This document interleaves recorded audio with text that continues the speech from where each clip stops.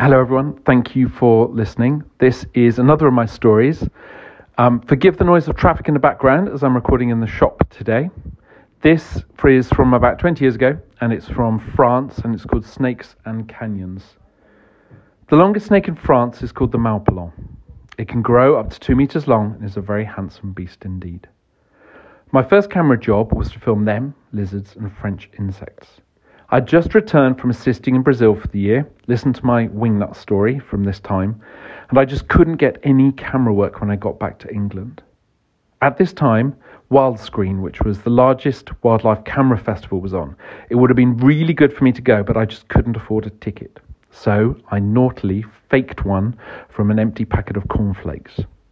So there I was, hanging out next to a giant stuffed bear at the National Geographic party, when a tall gentleman walks up to me, looks at my name badge and says, "Ah, you must be Toby, the one who wants to come and film in the south of France for a year."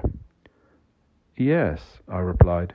Adam had arranged to meet a potential cameraman called Toby next to the stuffed bear at 8 o'clock. True story. I never knew who the real Toby was, where he was, or what he does now, but I am very, very grateful to him for setting up the meeting.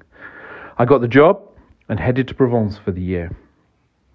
Now, Adam Schmedes was a Danish filmmaker who ran Loka Film, half in Denmark and half in southern France, where he had a house with his family. Adam was and is a visionary who taught me so very much. I suspect he'll be in a good number of these podcasts. I owe him a great deal. This particular story involves him being both a naturalist and a naturist. One involves the love of nature, the other involves the love of wearing no pants. So, Malpelon snakes swim magnificently, and we wanted to show this. Around the house where we lived, we had vast sets where the snakes, lizards and insects all lived in great happiness. We took our 2 biggest stars, which must have been over 1.5 meters long, with us on our expedition to the river.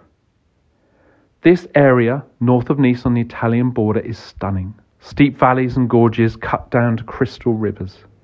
We descended down a precipitous path with our cameras and our stars through a magnificent isolated canyon. Here we would film the Malpelons gracefully scything through the water. Adam was filming, so I popped on my trunks, and to keep the gentle snake warm, I held him on my head as I waded out chest deep in the river until we were ready. Now, Adam, as I mentioned, wasn't a fan of clothes. So there he soon was, naked, apart from a battered baseball cap for sun protection and a pair of skateboarding pads for knee protection, standing behind the camera. At this point, I should explain that in France, the sport of canyoning is popular, where intrepid souls would start at the source of a river and descend rapids, waterfalls and obstacles. They would wear harnesses and helmets and carry ropes and safety equipment. And at that exact moment, around the corner of this isolated mountain gorge, walks 2 fully kitted up French canyoners.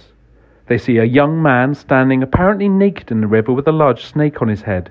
Facing him is a naked elder gentleman with knee pads, a cap and a camera. One of them yelped or screamed. It was hard to tell which, but both of them ran fast, past us and off round the corner. We could hear them for a good while descending the river at great speed. The snake swam beautifully, and it's a very lovely sequence.